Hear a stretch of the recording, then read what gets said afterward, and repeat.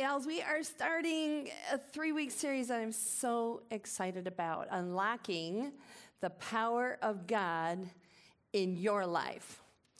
So what are we doing as Christians if we're not experiencing the power of God? I don't have time to play church, and I don't have time to pretend. This is the real power of God that he has for you, that Jesus paid so great a price for all of us to enjoy. So I have a passion to see God's women. I have a passion to see God's people rise up and be in the position to receive. And I really believe that this first week, that's what we're talking about. Let's get our position right. Let's get our thinking in our lens correct. And I'm calling it a case for grace because it rhymes. No, because I can't help it. Because if we see everything through the lens of grace, you will see it correctly. Because our God is a God of grace. And so I'm challenging us this morning, though. If we're still experiencing defeat, disappointment, confusion, there's no condemnation here. I am not going to beat you up, and neither is God.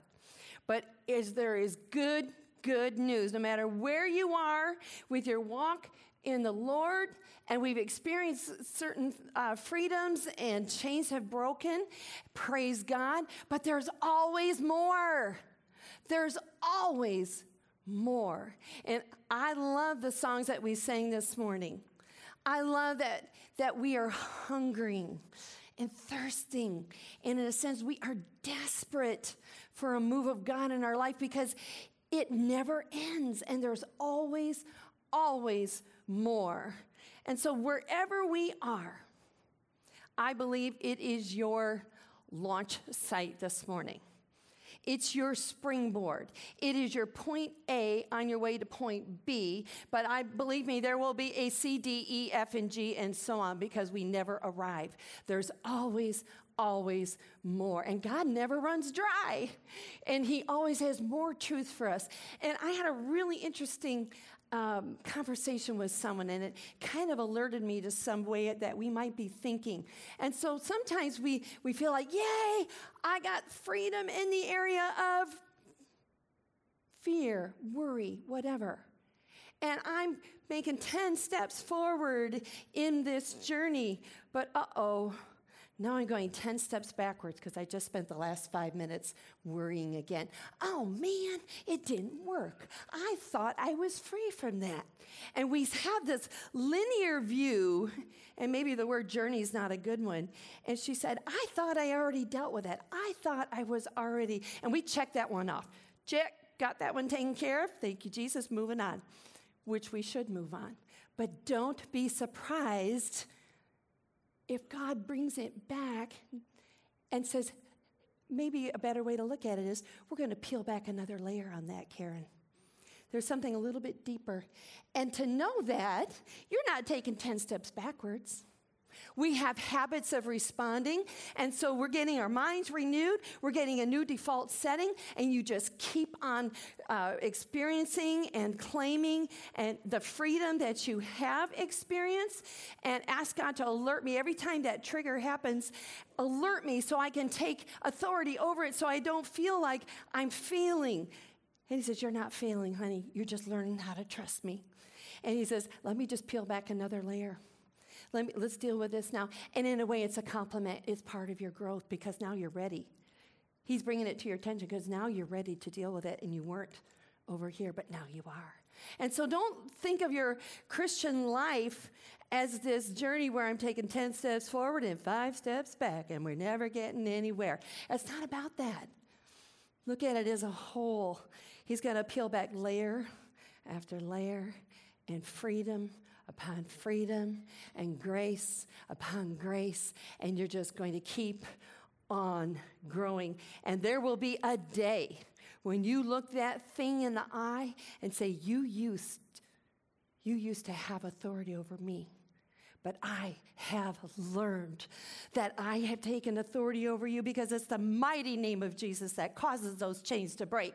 And I'm going to keep you under my feet. And that trick you used to play on me that I fell for any time, I'm not falling for it anymore. So you just keep walking it out. You just keep walking it out. And none of this is in our notes, so we're just going to move on. Here we go. So we're talking about intimacy with God, really. Unlocking the power of God suggests, number one, there is a power of God. And number two, it might be locked up and preventing some of us from walking in that power and to seeing it activated in our lives. But the third good news is that it can be unlocked. And we can begin to see that power of God manifest in your life every single day. We're talking about victory, aren't we? We're talking about honoring what Jesus did on the cross. We're talking about walking in the finished work of what Jesus did. Philippians 3:8 says, to truly know him meant letting go of everything from my past and throwing all my boasting on the garbage heap. It's all like a pile of manure to me now, so that I may be enriched in the reality of what? Knowing Jesus Christ and embrace him as Lord in all of his greatness. That's the journey. That's the process. Whatever victories or defeats we've had in the past, we're going to count them unimportant this morning, okay? And we're going to say, I believe that I'm going to be enriched in the reality of knowing Jesus Christ. So did I mention that on your tables you also have a worksheet, and we're going to be filling in the blanks together there. So we're getting there, I promise. So we're going to let everything go, and I want to just challenge you this. I may say some things you can't make your head go, huh? Do you know how much I enjoy that? Because here's the thing. I want you to keep this in mind. We've all been taught. We've all had experiences. We may even have questions, but I want us to agree to start right here. We're going to agree that everything that is said this morning has to come from the word of truth, which is the word of God. And if I'm believing anything that's incorrect, I believe the Holy Spirit is going to correct that for us. But I have to have an openness to say, God, I'm willing to allow your Holy Spirit to teach me this morning, not Karen. Karen's not your teacher this morning. It's the Holy Spirit. And so everything that I say, I'm going to trust that God is speaking through me to you. Not that I'm perfect, but I believe that truth will resonate in you. I trust the Holy Spirit to bring truth to you. And so we never, Ephesians 3:20 says, never doubt God's mighty power to work in you. Never doubt God's mighty power to work in you. And accomplish all this. He will achieve infinitely more than your greatest request, your most unbelievable dream, and exceed your wildest imagination. He will outdo them all, for his miraculous power constantly energizes you. Oh my goodness, there's powerful words in that. But I love that it says, never doubt God's mighty power. Never doubt God's mighty power. And it's not just the mighty power. I know he's powerful, but don't doubt this, that it is in you. The two-letter word, in, is maybe the most important part of that phrase. It says, where is God's power? In me. I know you're powerful, but sometimes I don't realize how powerful you are in me. All right, we're going to say this. Say, I will never doubt God's mighty power working in me. Ephesians 3:20. It's the word of God. And this is where I want to live. I believe this is where you want to live. And I've got good news. We said we're desperate for a move of God. God's not going to leave you a bunch of desperate women this morning. He just won't. He's going to meet every need. In fact, exceed your wildest imagination. So, but do you ever find yourself having these thoughts? Sometimes God is angry with me. Sometimes he's happy with me. Sometimes he blesses me. Sometimes he curses me. Sometimes God cares for me. Sometimes he leaves and abandons me. Today he prospers me, but tomorrow he may take it all away and give me poverty to humble me. Today he heals me, but tomorrow he may give me a disease to teach me a lesson. Today he forgives all my sins, but tomorrow I'm responsible for all my sins. Welcome to schizophrenic Christianity. Half of it's true and half of it's false, but somehow we think they're both true. And they are opposing, unpredictable, untrustworthy. How can you trust a God if these are true? But in our humanity and because of our relationship experiences, people have let us down. But then we apply that to God, and it makes God look like he's unstable in all his ways. And James 1 calls it double-mindedness, and I call it double talk. And I want to challenge us this morning. Stop the double talk. Stop the double talk.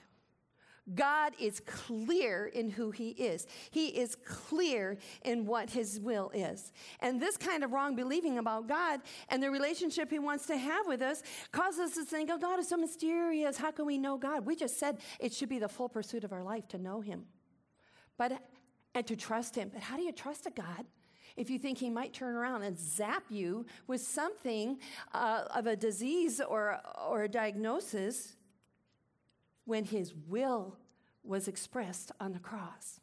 When he said, I became sick so that you could be well, because he took stripes on his back, and he says, by my stripes, you are healed. We're going to get into that a little bit more. But see, God's not moody, and he never curses. In fact, he became a curse for you. He took the curse and he applied his blood and he satisfied the demand.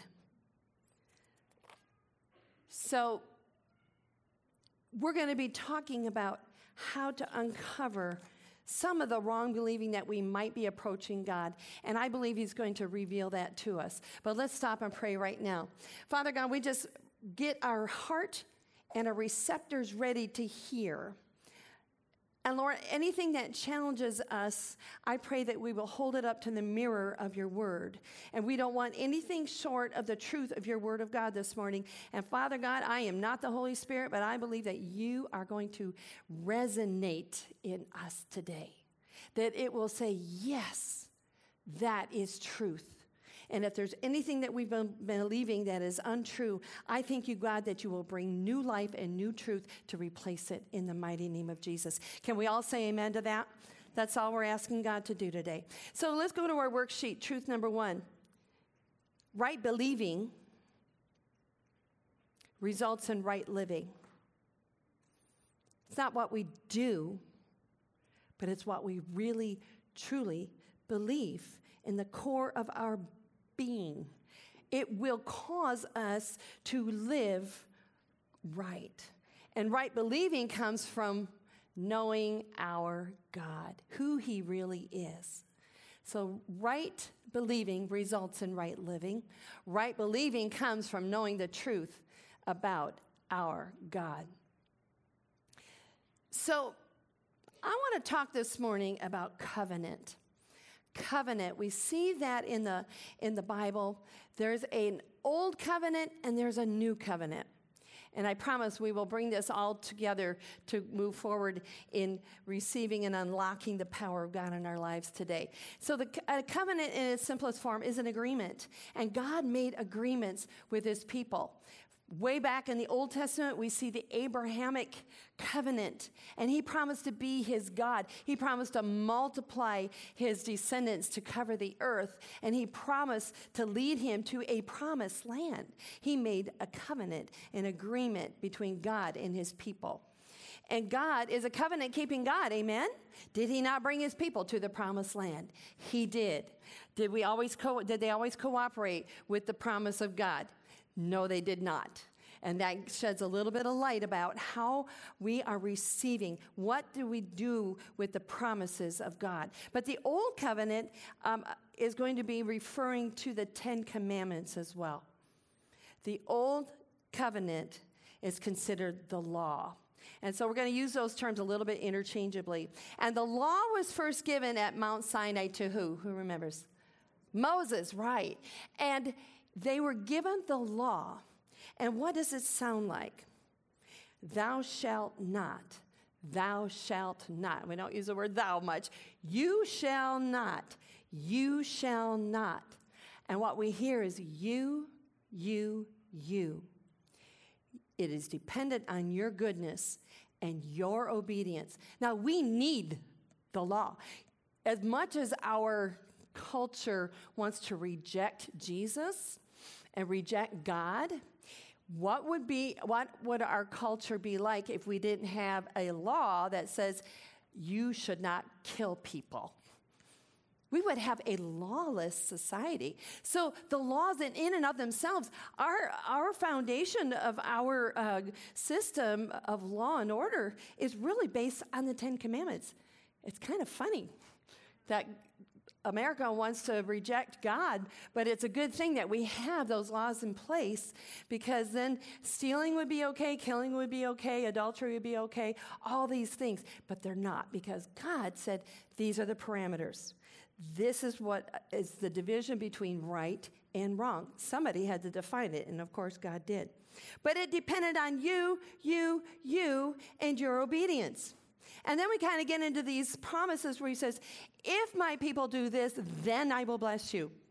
That was part of the old covenant. God operated under the old covenant. And the reason he had to is because Jesus had not yet come. So we see a different way of God responding to his people than we do in the New Testament. But let's move on. When Jesus came, he ushered in a new covenant. And the new covenant sounds like this, Hebrews 8, 10, and 12. Now, here's what I want you to do. I'm going to read this, and every time you hear me say, I will, okay, I will, I want you to clap once. All right, let's practice. I will. All right, good job. Okay, somebody keep track with their toes while they're clapping. How many times we do this? For this is a covenant that I will make with the house of Israel after those days, says the Lord. I will imprint my laws upon their minds, even upon their innermost thoughts and understanding, and engrave them upon their hearts. And I will be their God, and they shall be my people. For I will be merciful and gracious toward their sins, and I will remember their deeds of unrighteousness no more. Whose responsibility is it now? It's not about you performing good enough like under the old covenant. But he says, it's all about what I will do for you. And that's the new covenant. The difference between the law was based on you shall not, because the demand of the law was for you to perform it. Based on your goodness. The new covenant of grace is I will, and the emphasis is on God performing. The demand is now on God's goodness. And the laws are no longer on tablets of stone. He said, I will imprint them on your heart and in your mind, your innermost thoughts and understanding, because God is merciful. The best part is the last part. He says, I will remember your deeds of unrighteousness no more. And when Jesus died, we know he did a complete work. He removed your sin. He didn't just cover it up. And then he gave you a new identity. Do you know you're no longer a sinner? You were a sinner, and then you got saved, and now you're righteous. You have moved from this camp to the other camp, the camp of death, where under the old covenant we were responsible for our own goodness, to Jesus saying, I'll take care of that for you. I will. And I will not hold your sins against you anymore. So now God is providing rather than demanding. And God wasn't a God completely operating through the law. We see God's grace coming through the Old Testament time and time and time again. So he provided that temporary fix for sin, but it had to be repeated. It was the sacrifice. It was the shedding of blood. If you were standing in the courts of the tabernacle at the time that animals were being sacrificed, they were simply covering sins for 1 year. And then it had to be done again and again. And interesting, because this was God's idea. He says, I love my people so much. We're going to take care of this sin problem temporarily until Jesus comes and finishes it up.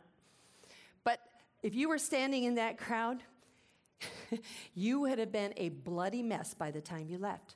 Because apparently, not only was there blood being shed by the slitting of the throat and the killing of the animals and then the burning of the sacrifice, but then the blood was thrown onto the people. They were getting the blood. It's about the blood. It's about the blood of Jesus. And I know it sounds a little bit gross, but it was so real to the people. This blood is taking care of the sin. It is taking care of sin so that I can still have this relationship with God. Because you know what? God's a just God. And sin had to be punished. And if this sacrifice had not been made, God would have been forced to completely annihilate us, because he can't go against that. But he loved us so much that he provided a sacrifice. He provided a way. And I love that when Jesus was on the cross, the Bible says, behold, the spotless Lamb of God. Those lambs have been sacrificed sometimes twice a day, different sacrifices. But I've said this before, but I think it's so important to know that no detail should go unnoticed. But Jesus was nailed to the cross at 9 a.m. His precious blood was shed. He took nails in his hands and nails in his feet, a crown of thorns on his head, which was our shame. And then he took stripes on his back, representing all the sickness that we could possibly be exposed to. And his blood, it was a bloody mess. But it was perfect blood this time. It was not a temporary fix. And while he hung on the cross from 9 a.m. to 3 p.m, there had been temple sacrifices for centuries where there was a morning sacrifice at 9 a.m. and another one at 3 p.m. But this was the final sacrifice. This was the blood that was going to cause God to make a new covenant with his people. And I will remember your unrighteousness no more. Because sin was completely eradicated and removed. And while Jesus was on that cross, all of God's anger, all of his wrath, all of his judgment, all of his condemnation that we deserved was put on his perfect, precious Son. He took it for you. And God exhausted his wrath on his own Son. And at one point, Jesus says, my God, why have you forsaken me? And I believe it was at that moment that Jesus became sin for us. And God the Father had to forsake his own Son and turn his back on his Son. Because you know that you can search it out for yourselves in the Gospels. Jesus never referred to God as God. He always said Father. Relationship. I'm Son, this is my Father. I and the Father are one. It's my Father, my Heavenly Father. But at this moment, relationship was broken because now Jesus was sin. And God had to forsake his own Son and turn his back on his own Son so that he would never turn his back on you. I believe that was why Jesus sweat drops of blood in the garden. Because he knew that separation was coming, and he had never been separated. But sin did separate us. But Jesus became sin so that you might become the righteousness of God in Christ Jesus. I'm making a case for grace this morning, ladies. That is so undeserved.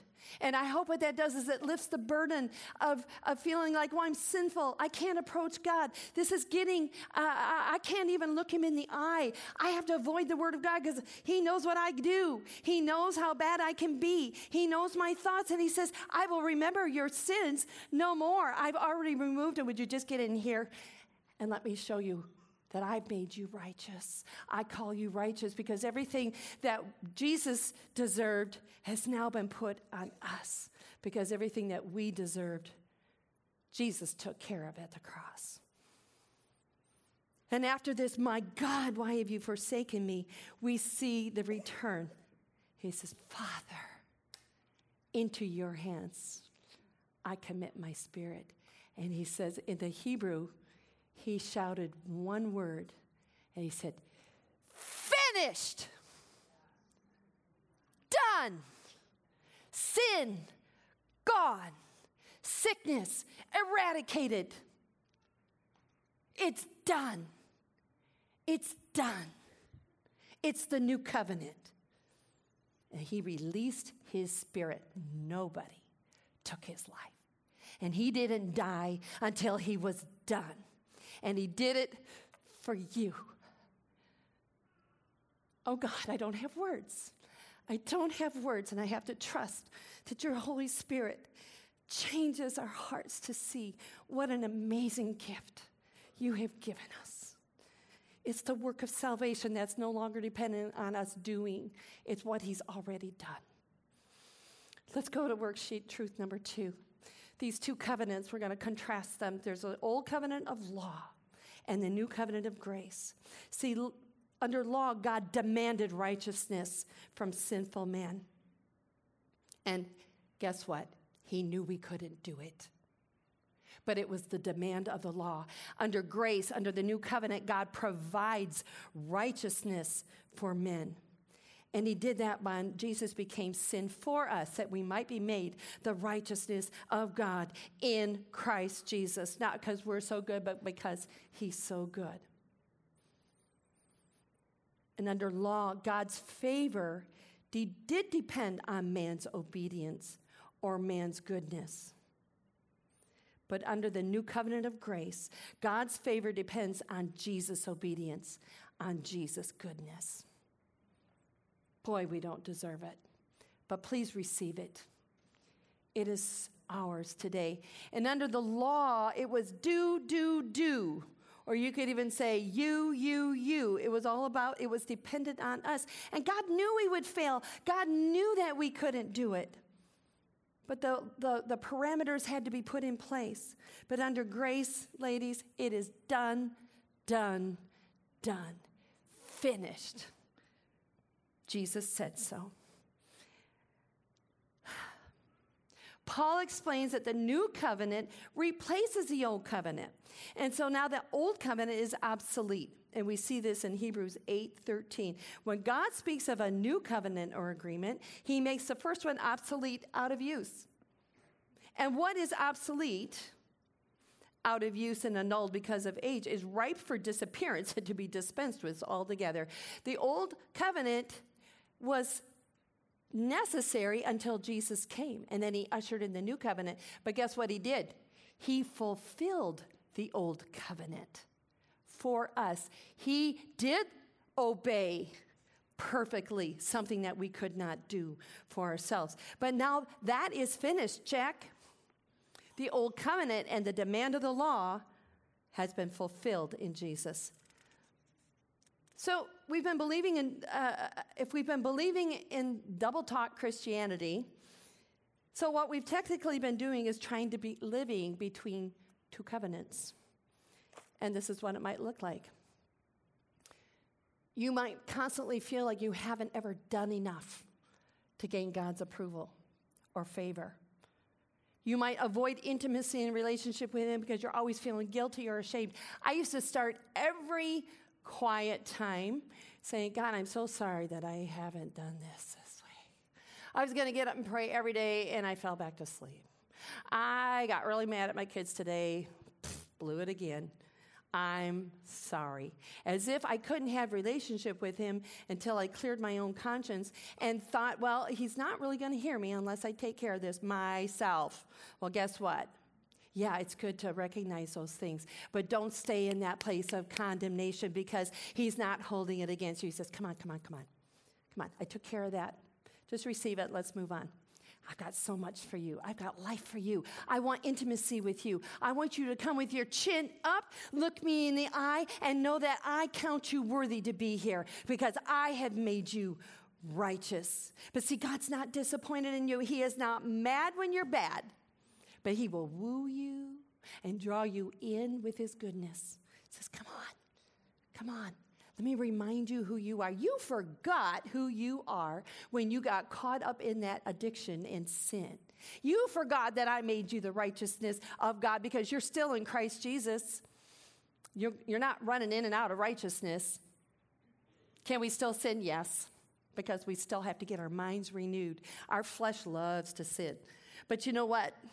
You get your mind, your will, and your emotions lined up with the Word of God, and that takes by washing with the Word of God and asking God to line up your thinking and your believing with what is true of the Word of God, because your spirit girl is saved and wall-to-wall Holy Ghost, has no desire for sin, never gets depressed, always loves God, always wants to do right, desires, hungers, and thirsts after God, and now you've got your mind, will, and emotions, which is your soul, lined up with your spirit girl, wall-to-wall Holy Ghost, and the majority is going to rule over the body. See, when I was walking out that healing in my knee, it doesn't mean that it didn't hurt, and I don't say, I don't have pain, like I'm ignoring it, or like some people think that faith is saying, I'm not sick. No, that's called denial. But saying, I have pain in my body, but you have no right to stay. I'm taking authority over you. You're not taking authority over me. Who do you think you are? And who do you think you're talking to? And I don't have my sword this morning, but that's lifting up my sword. And that is walking in the power that is already in us. If you dare to speak it out, I really believe you can do it in your mind and you can be real quiet about it. But I will tell you what. I think if you will dare to speak it out, it moves you to a different level because you committed yourself now. You committed yourself out loud. And I really believe what you're really speaking is like, I believe this, and I'm willing to declare it. And I don't care who hears it. Funny thing happened. I was going down my stairs, and I want to say, ouch, ouch, ouch. And I was carrying my purse. I'm a bag girl, so I'm going down the stairs, trying to get to my car. I have to allow an extra 5 minutes because it really hurt, and I have to walk slowly, and it hurt. And I'm saying, knee, in Jesus' name, I come against this pain. You can't stay. I'm not the sick trying to get healed. I'm already the healed of the Lord. Resisting this, you've got to go. Jesus, you already paid the price. You took pain in your knees on the cross, so I don't have to have pain in mine. And all of a sudden I hear the, somehow I had pocket dialed my husband. And he's listening to me, shouting at the top of my voice. And I was a little embarrassed, I have to admit. So I just hung up on him. And later he came home and I said, so, what'd you hear this morning? And he knew exactly what I was doing. Say it out loud. Dare to believe God and dare to declare it. Declare it. Declare it. We're not going to get through this worksheet, are we? Galatians 3:24. So what is the purpose of the Ten Commandments? And let's just go through some of these quickly. Galatians 3:24 says, wherefore the law was our schoolmaster to bring us unto Christ, that we might be justified by faith. See, why was the law given? To bring us to Christ. To say, I can't do this. God knew that. We're not perfect. That's why he had to send Jesus to do it for us. See, sin came into the world through one man. Therefore, sin had to be taken out of the world through a man. That's why Jesus had to come in the flesh. That's why he laid aside his divinity. He set aside his power and did it as a man. Come on. That adds so much more credibility to the life of Jesus. He never sinned, and he never had a thought to sin. There was no sin in him. But he did it because God knew that we would never be able to do it. And he loved us too much to let us stay in that state of helplessness. So the law was given to bring us, number 3. Let's go there. God gave the law to bring man to the end of himself, so he would see his need for a Savior. It shows us this is impossible. I fail, Jesus. And Jesus says, we know that. We are aware. But that's why I came, so I would do it for you, so you would not have to suffer under that. See, the Pharisees were the ones who didn't see a need for a Savior, which is why they didn't get along. He and Jesus and the Pharisees, not good friends. They ended up killing him, didn't they? And that religious spirit that says, no, I am righteous because I'm so good, it's a nasty one. In fact, it said that the Pharisees were jealous of Jesus. And what a mean, nasty spirit that it would turn into a murdering spirit. Of course, we know that God saw the end from the beginning, and it ended in his justification, salvation plan. Let's go to worksheet truth number 4. Grace imparts righteousness. Grace imparts righteousness and has accomplished everything on your behalf. And I think we've really covered that very strongly. Grace is what we're talking about, the new covenant. It makes you righteous, not because we deserve it, but because God chose to do that for us. Oh, the love of God. Oh, the greatness of the love of God. Galatians 2:16 says, yet we know that a man is not justified and placed in right standing with God by works of the law, but only through faith in God's beloved Son, Christ Jesus. Let's not negate that word faith. That's very, very important. Second scripture we've already had that says it's by faith in God's beloved Son, Christ Jesus, that we are now justified and placed in right standing with God. It's positional. He has positioned you to receive everything that Jesus paid so great a price. But the law showed us our sinfulness. We come to the place where we're at the end of ourselves and we say, but Jesus, if not for you, we would be lost. But the good news is we're not lost. We're rescued through Jesus. Worksheet number 5. This is important to know. I am not dissing the 10 Commandments in this, all right? But it says, though the law or the 10 Commandments are holy, they do not have the power to make you holy. They do not have the power to make you holy. They're important and they are holy. But we can never perform well enough to be elevated to that place of holiness by our own works. And Jesus told the Pharisees, your works are as filthy rags. But see, they boasted in their works. They depended on their works. They didn't need Jesus because they were good enough. May we never have that thought. It's not dependent on you to get God's approval. He already approves of you. Acts 13:38 through 39. So let it be clearly known by you, brothers, that through him forgiveness of sins is being proclaimed to you. And through him, everyone who believes, who acknowledges Jesus as Lord and Savior and follows him, is justified. Say justified. And declared free from guilt, from all things from which you could not be justified and freed of guilt through the law of Moses. The law could never justify you. It only brought us to a place where we know our need for Jesus. Romans 5:1 underscores that. Therefore, since we are justified, and I love the Amplified in this, it says acquitted, declared righteous, and given a right standing with God, through faith, there's faith again. Let us grasp the fact that we have the peace of reconciliation to hold and to enjoy. God wants you to enjoy your life with him. He needs to be your very, very, very, very, very, very, very, very best friend. because he's such a good guy. He's such a good God. And so all these things, if we have wrong believing, it will prevent us from enjoying peace with God through our Lord Jesus Christ, the Messiah, the Anointed One. Worksheet truth number 6. Let's just define. Righteousness is right standing with God. Jesus did that for you. Righteousness, right standing with God. Justification, or justified. Here's a word. I'm going to give you a little word power today. I didn't know what this word meant. Expunged. Just as if I never sinned. And we could add acquitted, declared righteous, and given right standing with God through faith.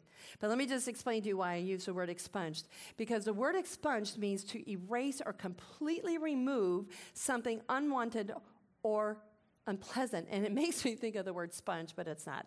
Okay, it's not spelled the same way. But you use a sponge to clean and scrub. And this means that something is being completely removed and cleaned up. And so here it is, Romans 5:1 that we just read says that you are justified, acquitted, declared righteous, given right standing, and expunged. And I had the honor and the pleasure of writing a character reference for someone. And she's been very open about this, and so I'm not going to name names, but you may know who I'm talking about because she's openly shared her testimony. But 30 years ago, she spent time in prison and was given a felony. She had a felony on her record, and that limits you in the state of Michigan what you can actually pursue. And she wanted to begin to move forward in a career, and she couldn't because this felony was on her record. And she said, I was guilty. I didn't know Jesus, but became radically, completely transformed. And for 30 years, she's been sober, she's been clean. And so she asked, apparently you can have that record expunged, completely removed. So I had to look it up because she said, would you write me a character reference because I have a court date and I want my record expunged. And I said, okay, what does that mean? Okay, I would love to do that. And so I did because I've known her maybe for the last 6-7 years. I think she's attended every Kairos, and God's just completely totally transforming her. Couldn't go to the court date. It was up in the UP, and she came back and she said, the judge erased my record. She was totally exonerated. She was expunged. It was as if she had never sinned. It was as if she had never been arrested. It was as if she never used or sold drugs. It was as if it never happened. And that's what your past is like. Totally expunged. You do not walk around in shame for your past. It's been totally erased, eradicated, and totally forgiven, and not just covered with the blood. It's been washed away. You've been expunged by the blood of Jesus. And you say, but what about sin? I still have a problem. I still fail. Yep, we do. But it doesn't remove your righteousness because you didn't earn it in the first place. And you can't lose it by your bad behavior. But let me just give you this because I think it's important. Titus 2:11 says, for the remarkable, undeserved grace of God that brings salvation has appeared to all men. And this is what grace will do. This is why this is so important. That's why seeing through the lens of grace and understanding that your past has been totally expunged will help you this way. Grace teaches us to reject ungodliness and worldly immoral desires and to live sensible, upright, and godly lives. Lives with a purpose that reflects spiritual maturity in this present age. That is for today. It will teach you. You stay under the umbrella and the covering of His grace. Don't straddle two covenants and think, I have to be good enough before God can bless me. I didn't believe God perfectly for this healing. There were times when I'm thinking, ow, okay, this is never going away. And then I said, nope. Reeling that thought back in. I'm under the blood of Jesus. And then take authority again.